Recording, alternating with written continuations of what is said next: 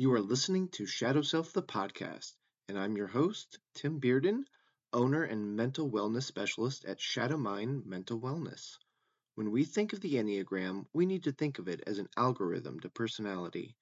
If our minds are computers, then our personality is the software, and all software changes over time. At Shadow Mind, we help you understand how to get back to your base programming and become a healthier you. We offer a range of coaching, including Enneagram, relationship, and mindfulness. We want to shine a light into the shadows of your life and help you not only improve yourself, but also your relationship with others. Learn more at www.yourshadowmind.com. On today's episode of Shadow Self, I sit down with Enneagram expert and creator of the Tri-Type, Catherine Faver. Catherine and I talk about tri-types, typing, online dating, and more. Well, Catherine, thank you so much for joining us today. I really appreciate you being here. Sorry for the technical difficulties we had getting started, but um, we're working through them and I appreciate your patience. So, just to kind of start us off, I just want you to let our viewers and listeners know a little bit more about you and where you started really becoming interested in the Enneagram and a little bit about your story on the tri-type. Well, I first learned about the Enneagram about 35 years ago. At the time, I was working with people as a consultant, where I was working with their internal and external expressions of themselves for personal empowerment. And I had already studied many systems. I was a manager for many years. And I learned about microexpressions, body language, NLP, faciology. I'd actually learned the beginning of proto-analysis, which is from Oscar Chazo, and many other systems, anything that helped with personality, MBTI. And so when I found the Enneagram, I was just immediately interested because it was the first one that focused on not how we would go about doing something, but why we were doing it. And it was really life-changing for me. I felt touched and transformed, and I then began to avidly study the Enneagram and do everything I possibly could to learn as much, but there weren't books yet. So I had to rely on notes from different people from 1971 on. And finding those notes was fairly easy in a way, but there wasn't anything fully disseminated. So around 1987, Don Riso came out with his book, and the following January, it was the end of 87 for Don Riso, and January for Helen Palmer, their books came out. And then it became much easier to understand more what they were thinking and with the 9 types. And Helen's had the instincts, Don's did not, but they were both great books. And then I decided just to attend the Stanford conference in 1994. It was the first one we ever had, and it was amazing to be with all the different teachers and with the teachers that wrote the very first book in 1984, the White Book. And I just knew that I wanted to know everything I could about it. And I had been sort of hypothesizing things about the types just the way Don had. It took him 12 years to decide what he was going to say and do. And I really understood that that took a lot of focus, but I was more the type of personality to ask people. So I met many people as I was certifying with 3 different schools, with Helen and David, Don and Russ, and Ted and Kathy. And then I had a wonderful opportunity to attend a longer intensive with Claudio Naranjo. After 24 years, he came back and he was teaching. It was great because we didn't have the original creators or authors. Everyone was trying to make sense of the Enneagram without the original information or the more depth on the more depth on the information. So it was really exciting, and I saw some errors, and he shared what errors were, unfortunately, went through the Catholic pipeline and around the world, and nothing flat. So, like integration, disintegration, it was misunderstood how to use it and apply it. So I wanted to know all about that. And so I started beginning my own research studies. And in the last 25 years, I've done 22. And every time I ask about the instincts, I asked about tri-type, and I guess you wanted me to say about that. In my learning process, I found that people were using 3 Enneagram types, not just one, and that they were in a stacking order of dominance. So you still have a lead type, but that you use all 3 centers. And if you know the Enneagram symbol that maps movement in the universe, that's the shape we usually use when we discuss the Enneagram. It's the law of 0, the law of 3, and the law of 7 coming together. And it means that 2 heart types and 2 head types don't have access to all 3 centers. And that just didn't make sense to me. And I saw that people in real time, real life, with qualitative interviews and with questionnaires, still used all 3 centers. And so I was really excited about that, and I was trying to talk to everyone about it, but no one knew what I was talking about.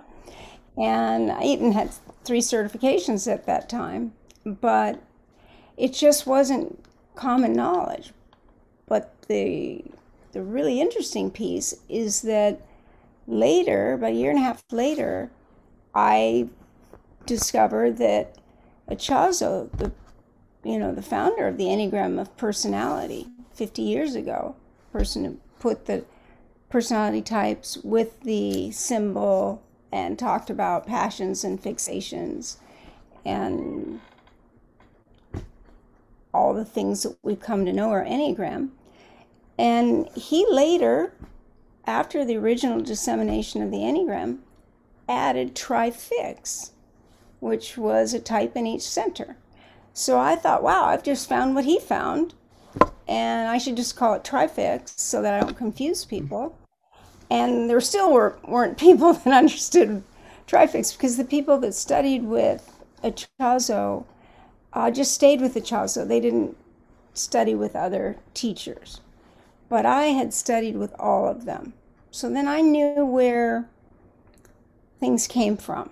I knew who created what and when, and it really helped fill in gaps. And I could go on forever, but tri-type is what came into being when I was approached by the Eurekans, which were the foundation that was built based on Ichazo's work, when they thanked me so much for giving him attribution and the way I'd always honored him, but that they felt I had popularized it more on the internet than he had, because he didn't use it. And it was a time of change.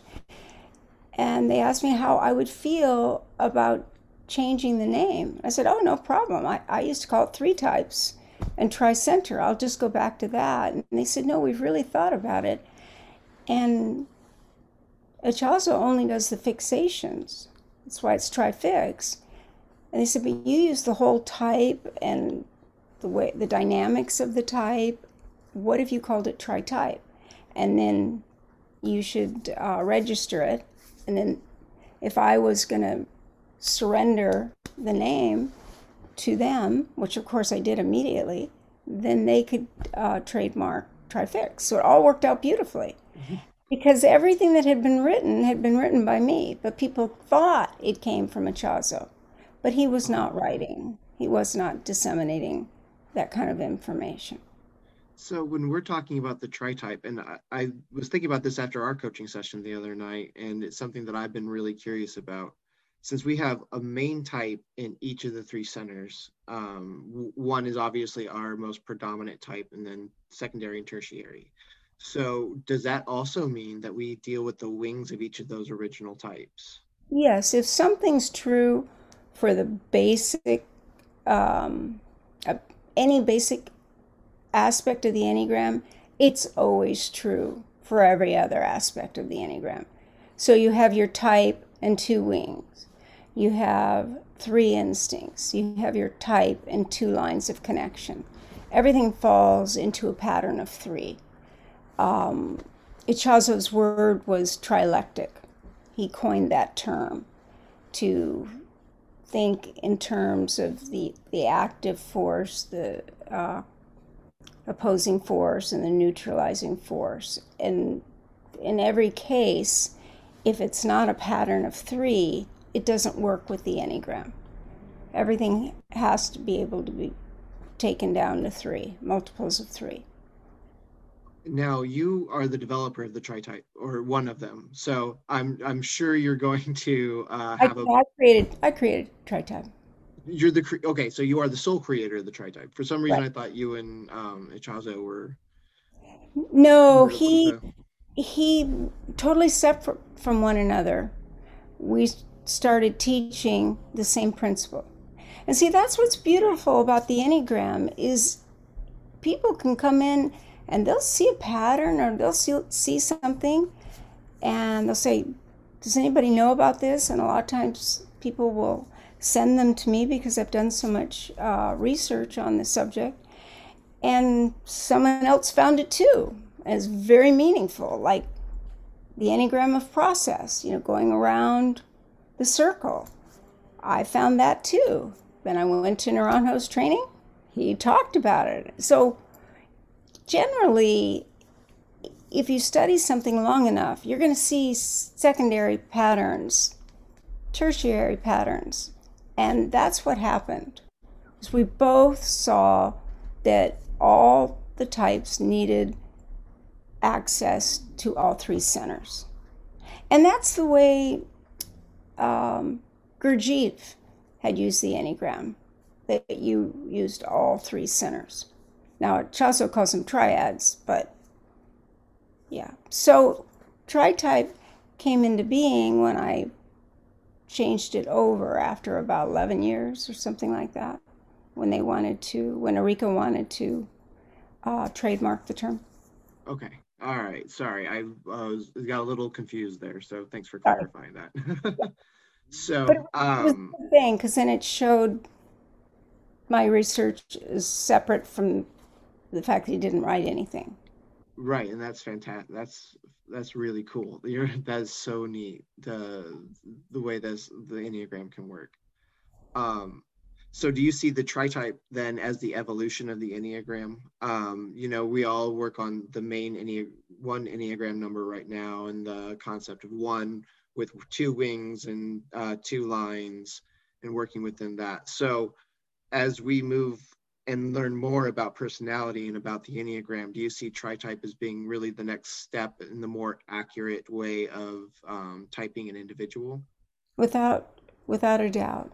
Like you, if you don't use tri-type, you're missing chunks of the personality's defense system that you have to try and explain. And if you can see the dominant type and all three, it isn't just that you have these three patterns. Now, Naranjo later added subtypes, but Ichazo thought of the original three centers. He didn't call them centers, he called them triads. And they were instinctual triads. And they were answering a basic question that we have in the human condition. And one is, what we'd call the gut center or self-preservation, even, because that's complicated too, because it's advanced. Naranjo took the Ichazo's basic centers, and to create subtypes, he just made those centers even more primitive and what they would be like in the most primitive level. And Ichazo, on the other hand, added trifix. So they both saw the need because there were aspects of the personality defense strategy that hadn't been named without doing that. So I just found what Echazo found, and I just took it further. But yes, if you know it, I originally taught it that you need to know the three, you're stacking, and how like, do you have two really close and then one really lower, or do you have a stair step? Because they oscillate. It's not like we stop and say, oh, I'm going to move to 5. Now I'm going to move to 7. It's literally happening on a continuous basis.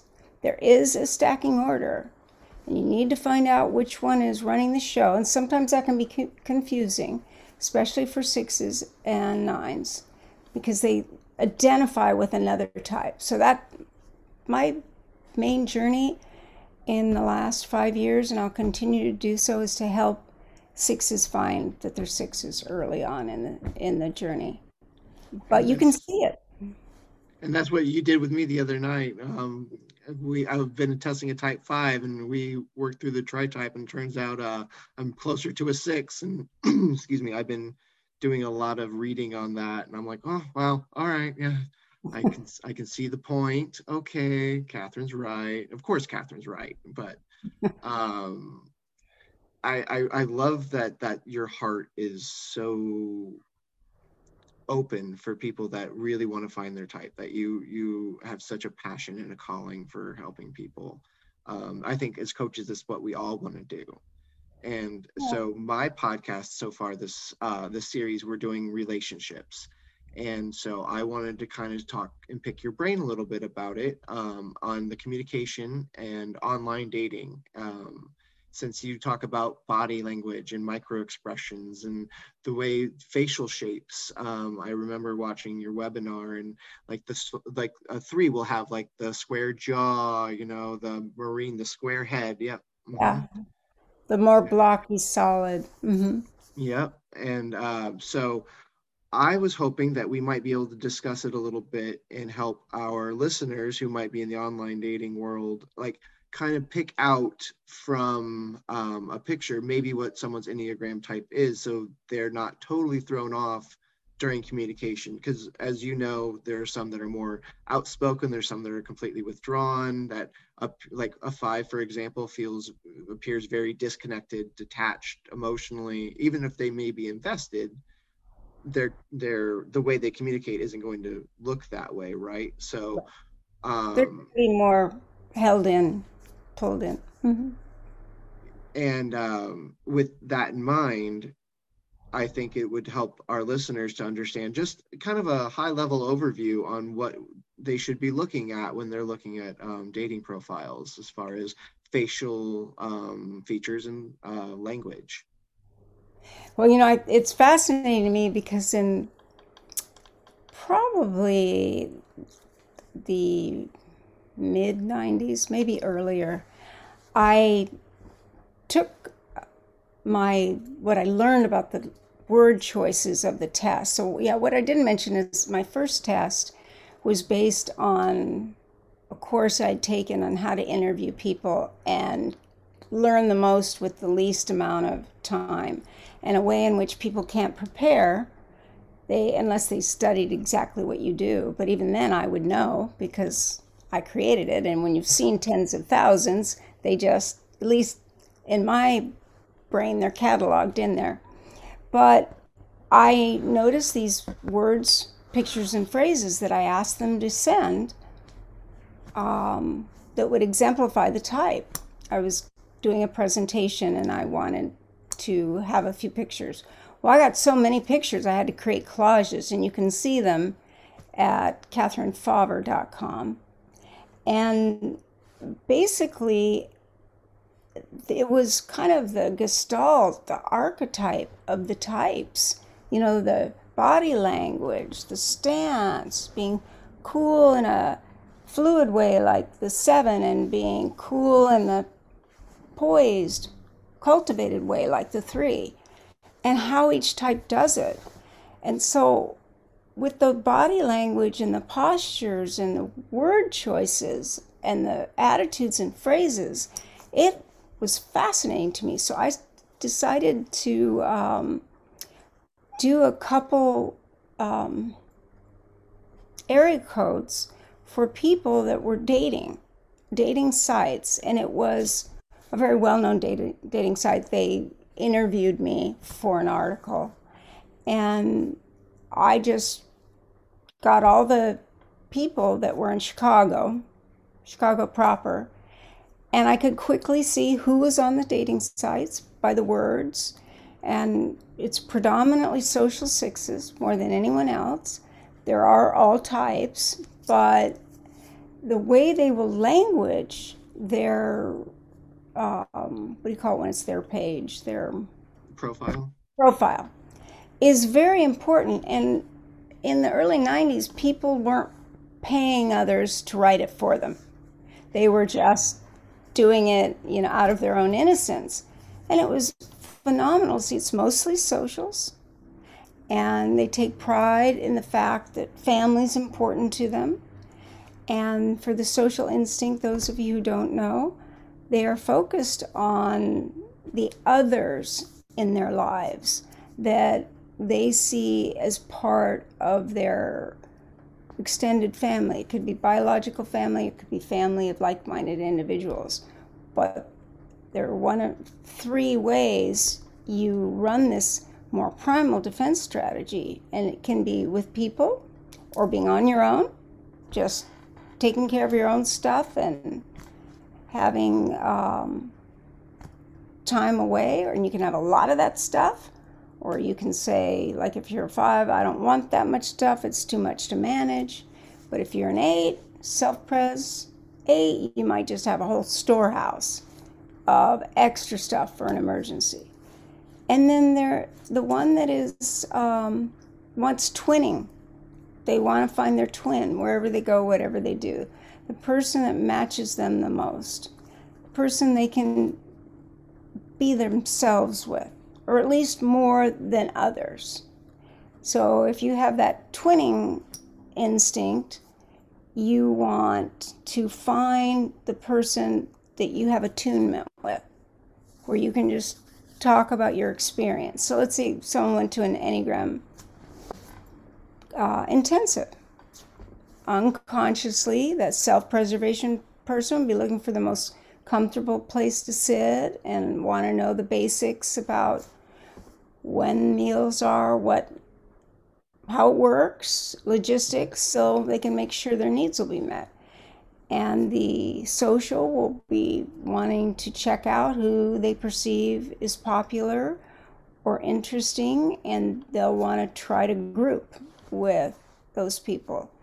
And the sexuals that are the twinning energy, they're trying to find the one that's on the same wavelength. And it's all unconscious, and we're doing it wherever we go. So that research was my first big body of research. And it was phenomenal, because then I got all the language. So if someone says they dress for comfort, there is a high probability that there's self-preservation. Now, it was truer 30 years ago, because everyone's gotten more. We're always in comfortable stuff now. We've just made, especially in 2020. I'm always in pajamas. I don't know about you, but yeah, I'm in soft hoodies. Yeah, but I'm not. I'm not going out and being dressed the way I used to. But even before 2020, I worked from home because I had an international clientele. But yeah, you still want to be comfortable. So on top of that, though, I want that closeness. So I'm an 8, so I want to be able to speak my mind, share my truth, and be protective. And at the same time, I want closeness. And they don't go together, because 8s want autonomy. And the instinct that wants that closeness is like, you can't do both at the same time. So generally, with the sexual 8, if you know anything about these variables, the sexual 8 needs to have someone that they're close to, that they can surrender the need for control, for it to be accurate, for it to be the way the 8 wants it. Because the 8 really wants to give up control. Whereas the But self-preservation 8 is going to be really wanting to hold on to that control for dear life. their stuff, whatever their stuff. Right. Self-preservation is like feels they have the right to what is mine. So 8s are just comfortable, regardless of the instinct, feeling that they have a right to what's theirs, period. And don't touch my stuff. Now, when you're looking at these profiles, you were saying in the 90s you could really pick it up. So, what way do you see language has changed, and what should people be more mindful of now as far as looking for how an Enneagram type would describe themselves in a dating profile? Yeah. Well, so what was fascinating about the profile with this test that you can see under my picture, EnneagramTritypeTest.com, is I put in 9 testing, 9 tests in one test. And what it does is it draws on what people will say about themselves, not what we say about the types. That's a different thing. But when the types are writing their own words and phrases, is where I learned so much. Like learning the word tasteful for type 4 came from those questionnaires, and that it was really important for them to be accomplished, not achieving go-getters like the 3, but accomplished, elegant examples of the ideal with ideal circumstances. And we might know that with the way we were taught, but much of it was not known. When I started in 1985, it sure wasn't. And a lot was in the books, but it didn't even touch on what the types said about themselves. Because the first books were written by people that thought, they worked with that paragraph and they filled it out to the best of their ability. And So it because they certainly were worked. typing them, in other words, where what we something that we really like caution against now, they were all in about then. But I disagree. What happened is that there's I would caution people against having someone that isn't qualified typing them. Okay. Just like anything else in life, you want to go to someone that has the actual experience and has done more than read a book or books. They've been exposed to people with their types and their instincts playing out and accurately typed. So I think people need guidance because we don't know what we don't know. We do not have a 360-degree understanding of ourselves. There are whole parts of who we are that we're not aware of. And it takes someone that you trust that can help you see it. And then you will see it. But a lot of people type on who they think they should be, who they want to be, who someone said they are, but that someone did not have training in proto-analysis from Ichazo, did not have training in faciology, did not know microexpressions. So in all fairness, they would just say, figure it out yourself.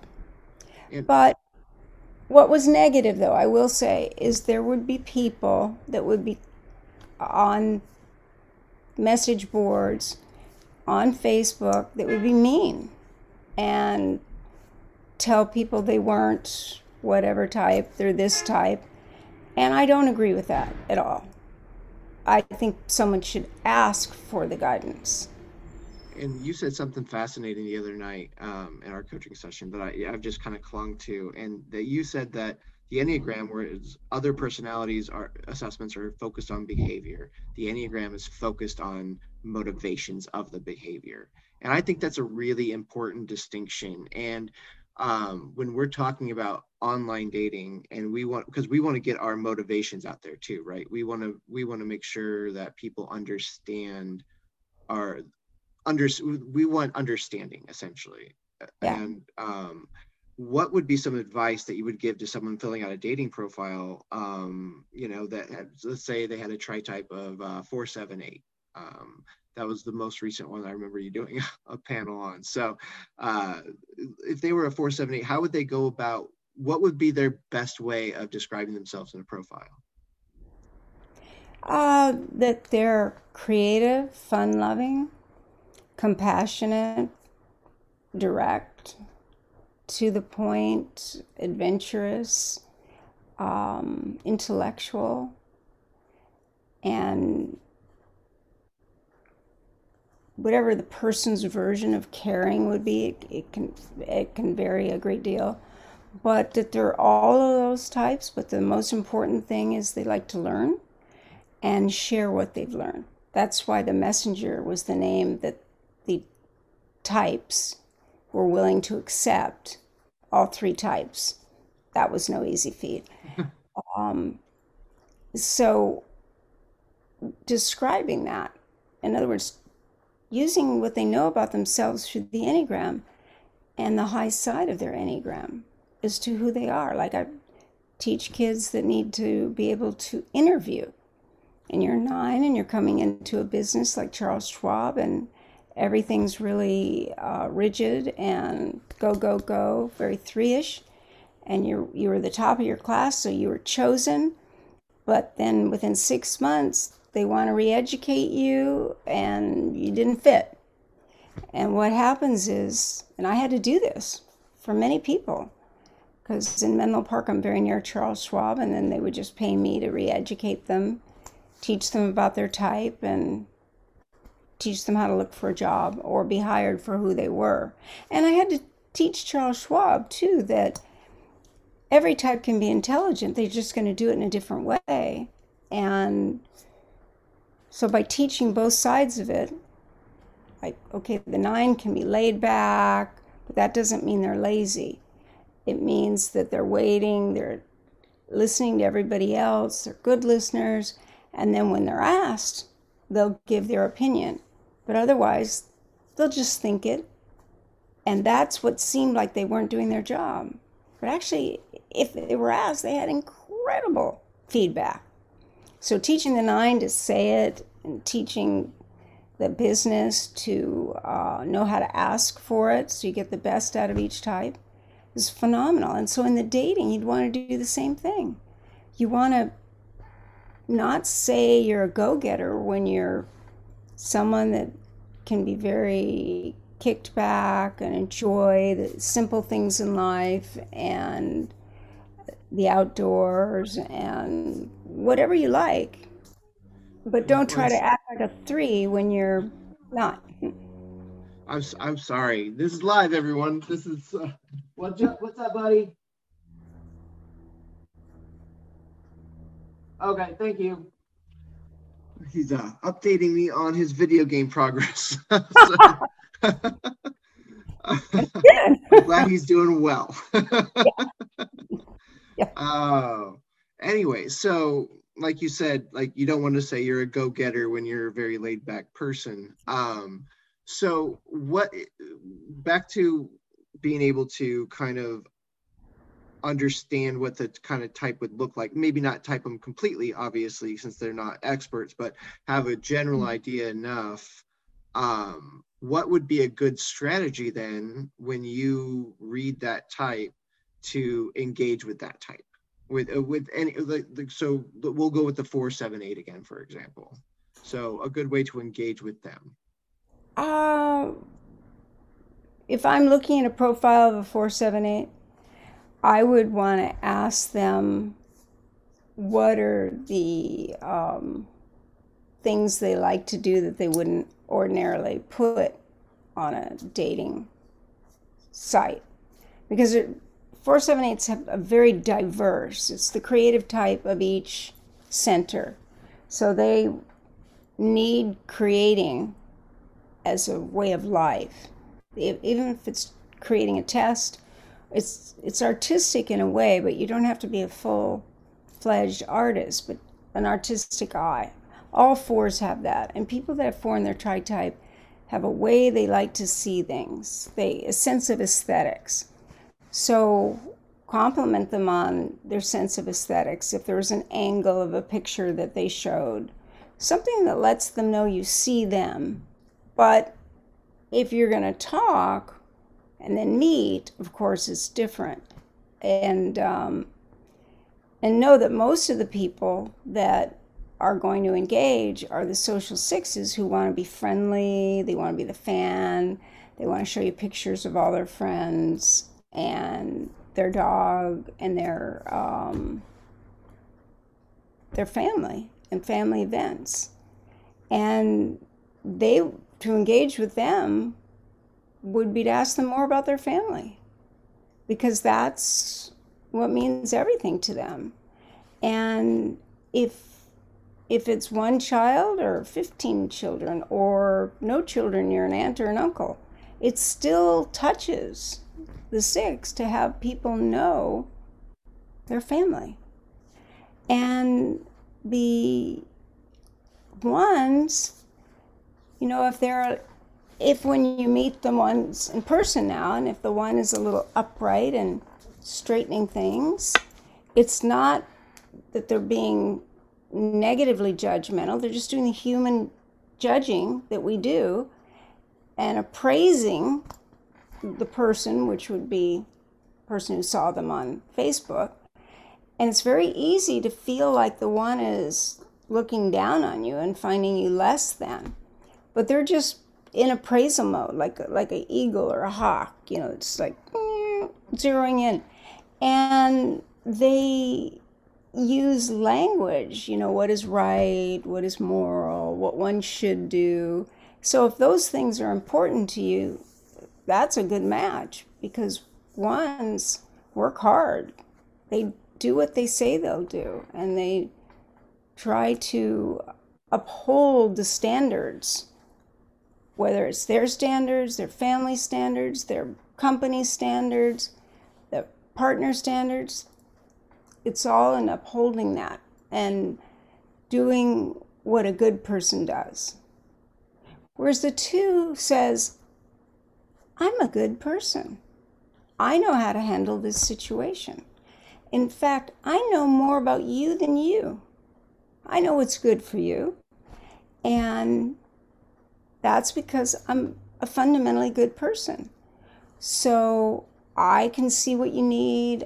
I can get what you need. I have an abundance of goodwill. And I'm a two, I'm going to be welcoming. I'm probably going to be initiating the conversation, because the two feels very at ease moving towards people more than any other type. Whereas the three, the two will be talking about the things that they do that are admirable. And they're going to set it up in a way that you're going to think, wow, this is a really good person. And they are.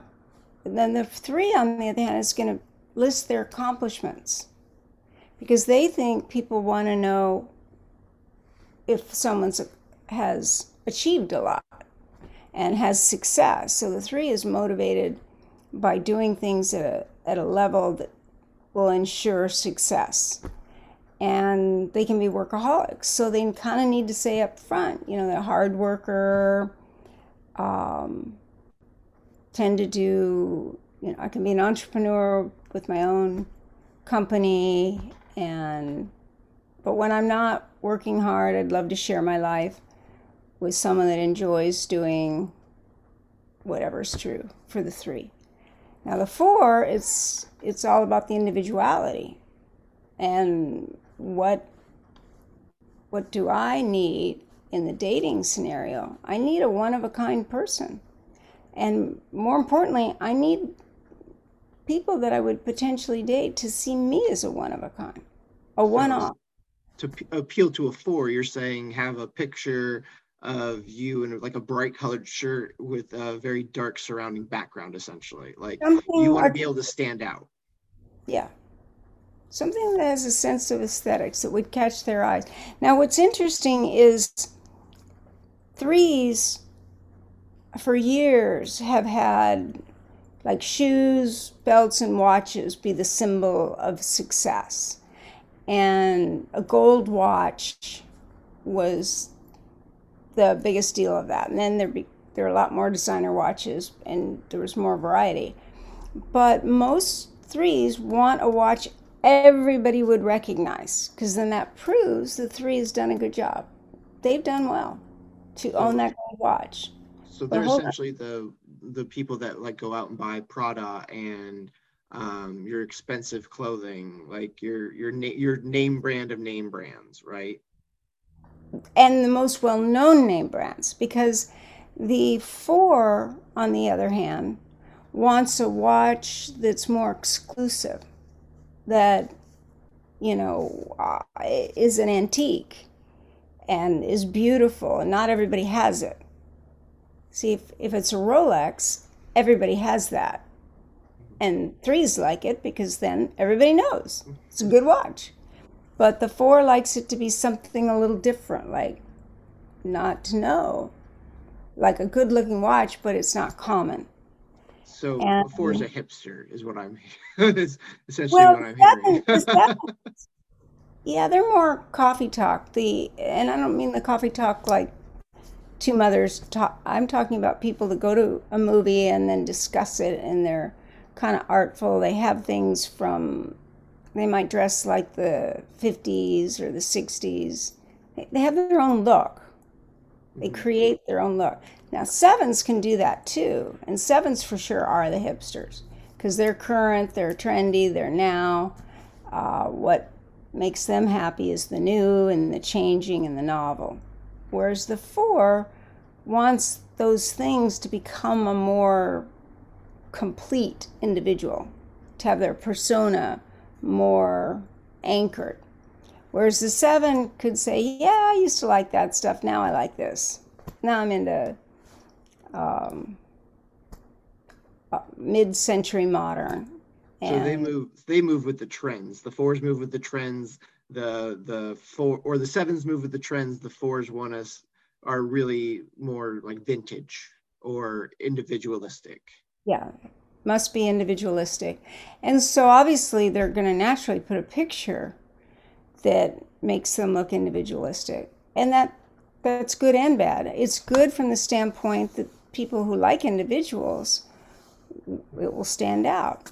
But people like sixes that want to know that you can kind of go anywhere, like to their family, they want to see a variety of clothes, knowing that you could fit in more places. So all these things are unconscious, but we can shape the our sight to match what we want most, and speak about the high side of our tri-type and the high side of our instinctual stacking and what happens when they come together. The subtype, where it's your instinctual type with your lead Enneagram type creates a type unto itself. And the same with the three types and the tri-type. It creates a very specific point of view.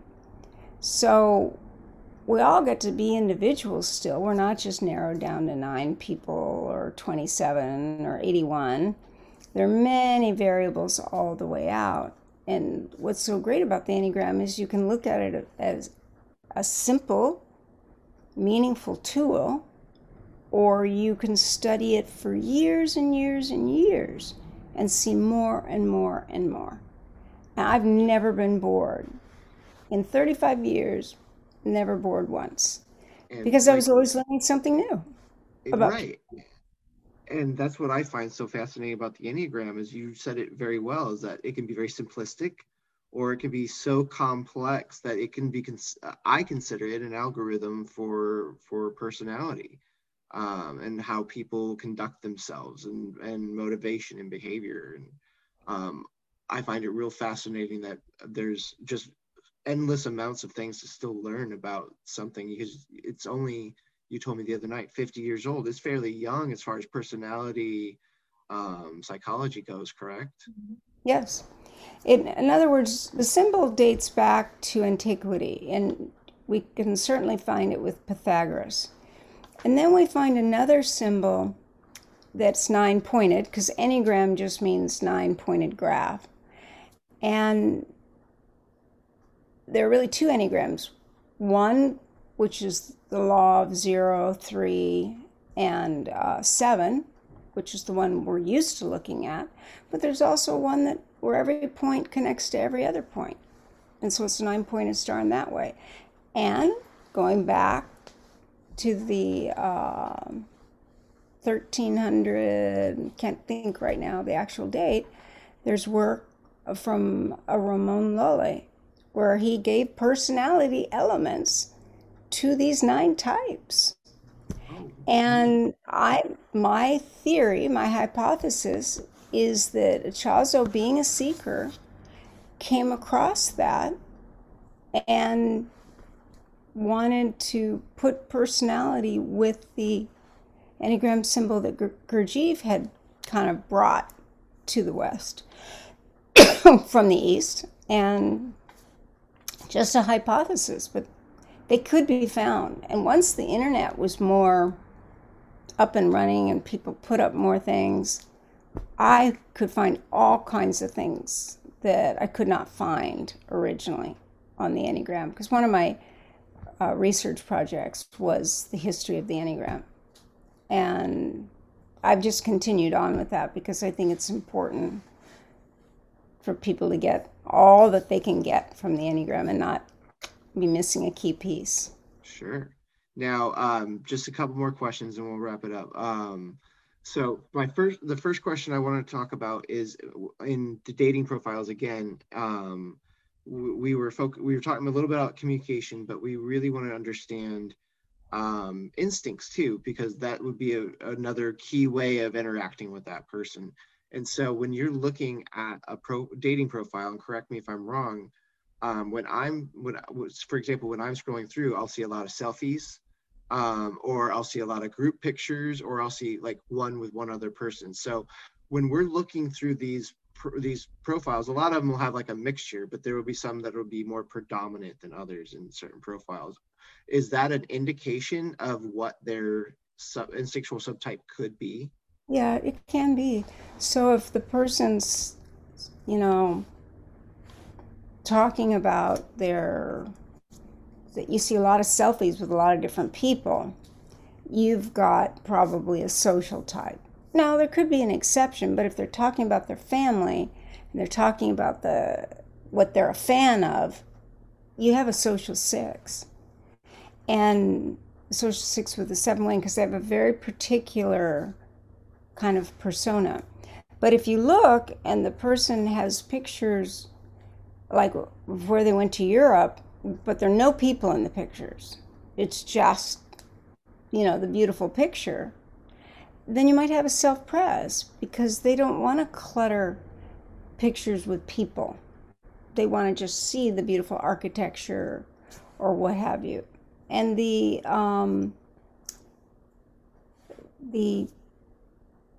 sexual, the twinning instinct, you'll see them with people very close. It could be a friend, it could be a family member, but you see the closeness. It's markedly close. And you might even have to say, oh, is this the girlfriend or a friend? Because if they're close to someone, they're close. I mean, they're seeking closeness. So it's like procreation of wanting to be close enough to influence that person. And it's just something you can see. And if they talk about wanting to do things with just the two of you rather than family, that's more commonly the sexual instinct as well. Cool. I just find it crazy that a lot of the stuff that we used to do in person, that we have to translate it now to online, because Yeah. we can do these processes really quick, right? In person, like the brain just, they can process the language and the body language and how everyone acts quickly, and we can make that assessment in less than 3 seconds. Whereas now we have to really dig into what these pictures and the meaning of them and the way they carry themselves. And as someone who understands the spiritual nature of, of the universe, I wanted to talk to you a little bit about this because a friend of mine and I were talking. We believe that through cell phone dating, you can still pick up on a person's energy, and kind of their this a sense of them and who they are, like a feeling, like the energy literally radiates to you. Is that something that you've found, or is that something that No. are we kind of off on this? No, I think there are some people that really can read other people, and then there are those that can't. But it is something that can be taught, and we can learn it. Like, I wasn't just born reading micro expressions. I mean, we all are because we looked at our parents, we needed to know whether we felt safe. But once I really studied micro expressions, I then knew everybody's truer emotion. And we all disguise emotions. So we can learn. Yeah, we can learn if that person's open minded, if they're anxious. We won't know why they're doing what they're doing, but we will certainly see behaviors that could indicate certain things because people put into their dating site what they want people to see. So, also, what's not there is just as important as what is there. The negative Interesting. space is a full space like a black hole. It's not empty. So when we're looking at dating profiles, we shouldn't just be looking at how they talk. We should be looking at what they're not saying. Is that what I'm hearing? Yep. That's fantastic. Wow, that's a good tip. I wouldn't have, like, it sounds very common sense, but I never would have just kind of thought of that on my own. Well, it'll Um, start, it shows up and you see patterns. So, if too many things are highlighted about a category in a way, they light up. I like to do this, I like to travel. But do they really? Or do they like to travel once a year for a weekend? That could be very different than someone who wants to travel every weekend. And so we can see it by what they don't say. There aren't pictures supporting them traveling everywhere. Or they say they like to cook, but they don't have pictures of them cooking. It's like, do they really like to cook? or they It, just kind of like to cook. Yeah. yeah, yeah, once in a while. That's very, very different. And we can, since we do have Zoom now, and we can kind of get to know people this way. Sorry, my fan just went on. You're okay. Can you hear it? Is it? Yeah. Mhm. I have to cool it off a little. So there's a lot we can do like this. We can see their expressions. Do they light up when you're talking about something that's important to you? Do they ask you questions about that? We're going to be in a more enjoyable relationship if the other person's interested and leans forward in the things that we find interesting. So there's a whole lot we can do. What we can't get is that 3D perspective. We have to take the risk and go meet them. So that, thank you so much. I mean, this has all been great information, and I love the fact that you got to join us. So there's just one thing I'd like to do, for those who are going to be able to watch the video rather than the podcast as we wrap up, since we don't have a Q&A today. I was hoping that you might be able to give our viewers a demonstration of, picking up on body language and micro expression by picking me apart a little bit. I know you and I have already done it, so you're not going to surprise me with anything, but I just kind of want them to kind of see how it's done. I Would you mean, be like willing when to I do do that? the inquiry, when I do I'm the inquiry, do the like when you yeah. fill out the questionnaire and I do the inquiry and then you reveal your expressions because it's what you're feeling emotionally. You mean that? Yeah, how the way the same way we did the other night. So, Okay. yep.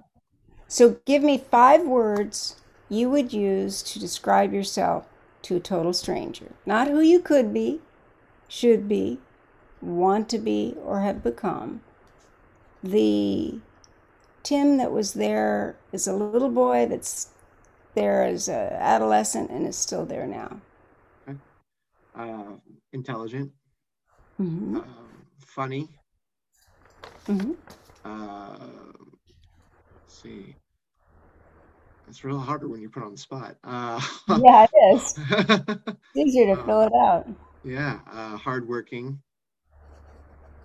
Let's see, kind Mm-hmm.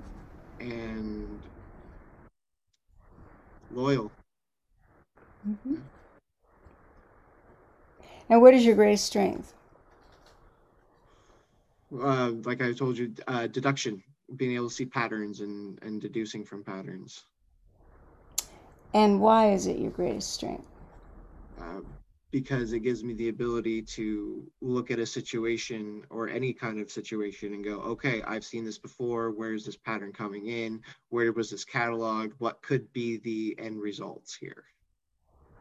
And so it gives me the ability to understand what the end is as I'm working from the beginning. Excellent. And what's your greatest weakness? Uh, Procrastination.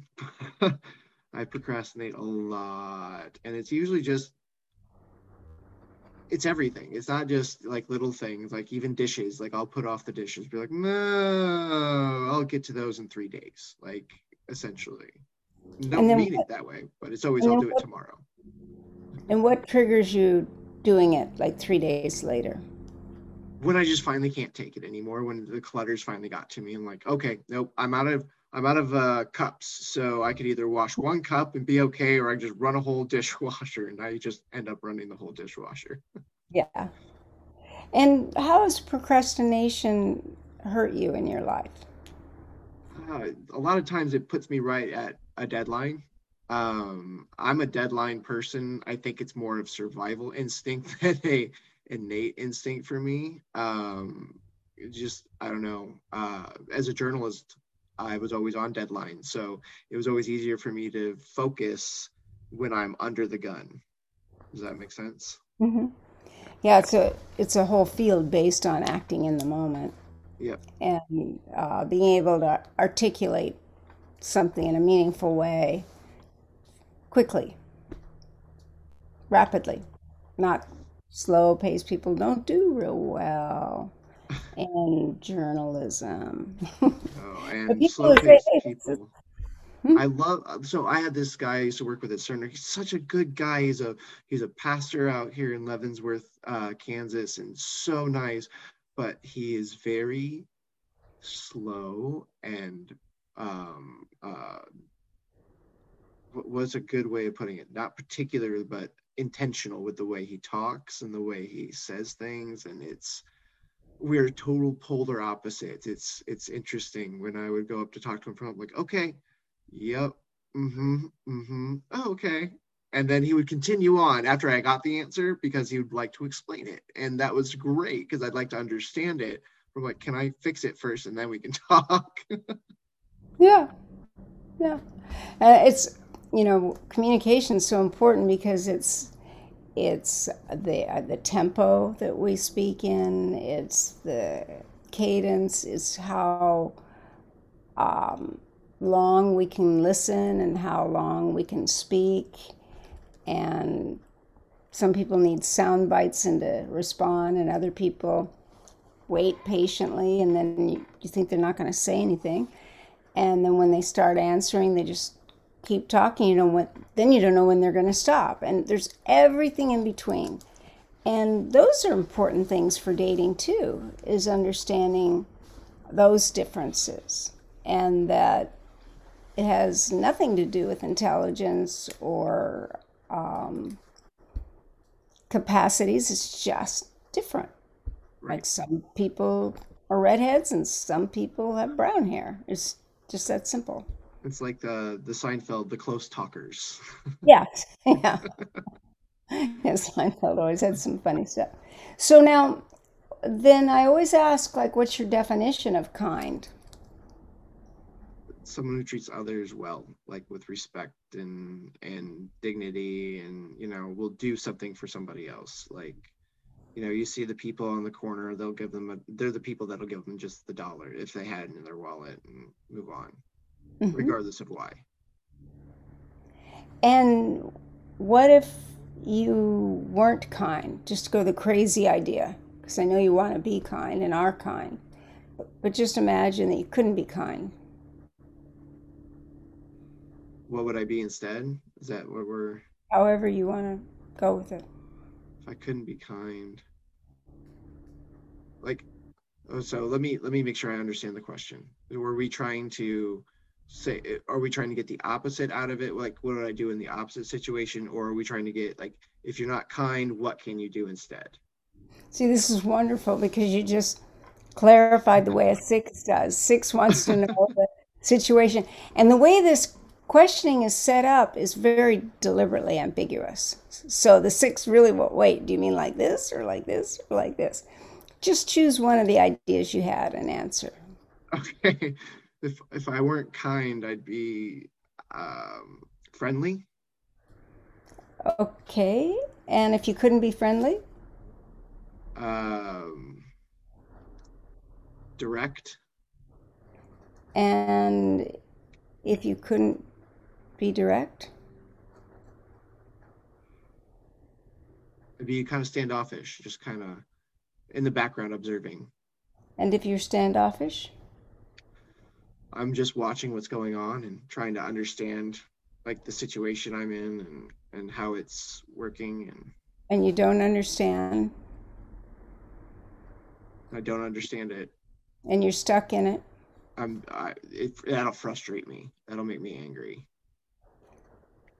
because well, I not knowing drives me insane. Like, yeah, I always tell everyone it's the Sheldon from The Big Bang Theory when he's talking to Leonard about the furry sweater that he makes him wear for few days. He's like, the itch that you had on that's that. When I don't know something, it's an itch in the back of my head. It's just like that sweater. It just drives me nuts until I figure it out. right. And then what kind of person would you be if you didn't know and you were standoffish and you were frustrated Kind of and angry, lost. lost? I'd be And kind of lost. and if you were lost, Um, wow, you just made your point. I would have to go talk to other people and kind of figure out where I'm at and who I'm at, and yep. yeah, yeah. I So wouldn't.